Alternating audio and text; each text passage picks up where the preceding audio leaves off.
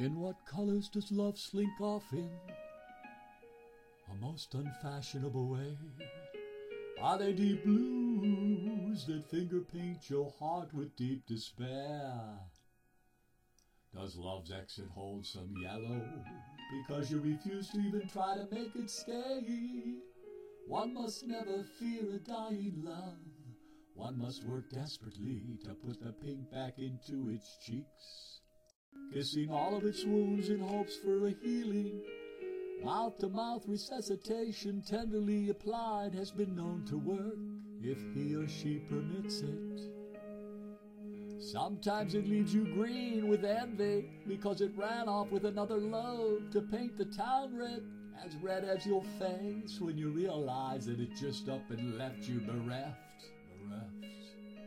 Love that is failing turns a very pale flesh when it is no longer fresh.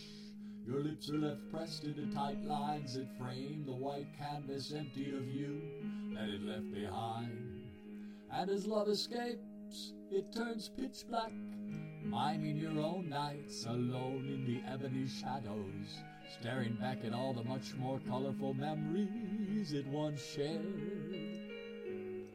Life without love is colorless and always leads to the question, what color is hate? Purple like a bruise left festering in your soul, scarlet like a blood spill when angst turns love into scattered corpses, silver like a bullet or a knife, entering the heart to replace and remove forever any trace of love. Far more often it is the gray of apathy, because no one cares to be hated or to be slated as an outcast. Hate might someday be revealed in a vast orange mushroom, eliminating all of love's color under a dictator's desire to lay the world to waste. Dictators are the colors of mausoleums because they seek to fill them. Sometimes only the colors of khaki can save love's cruel extinctions, and so loved ones are sent in navy blues and camouflage tans and military greens to snuff the lives out of all those who don't love them. But they too have loved ones who have lost them to the smoke-colored stench of war. And then due to all the hate, love becomes the color of many tears falling, which transparently evaporate over the blush of flesh-colored cheeks, leaving only wet trails of memories behind.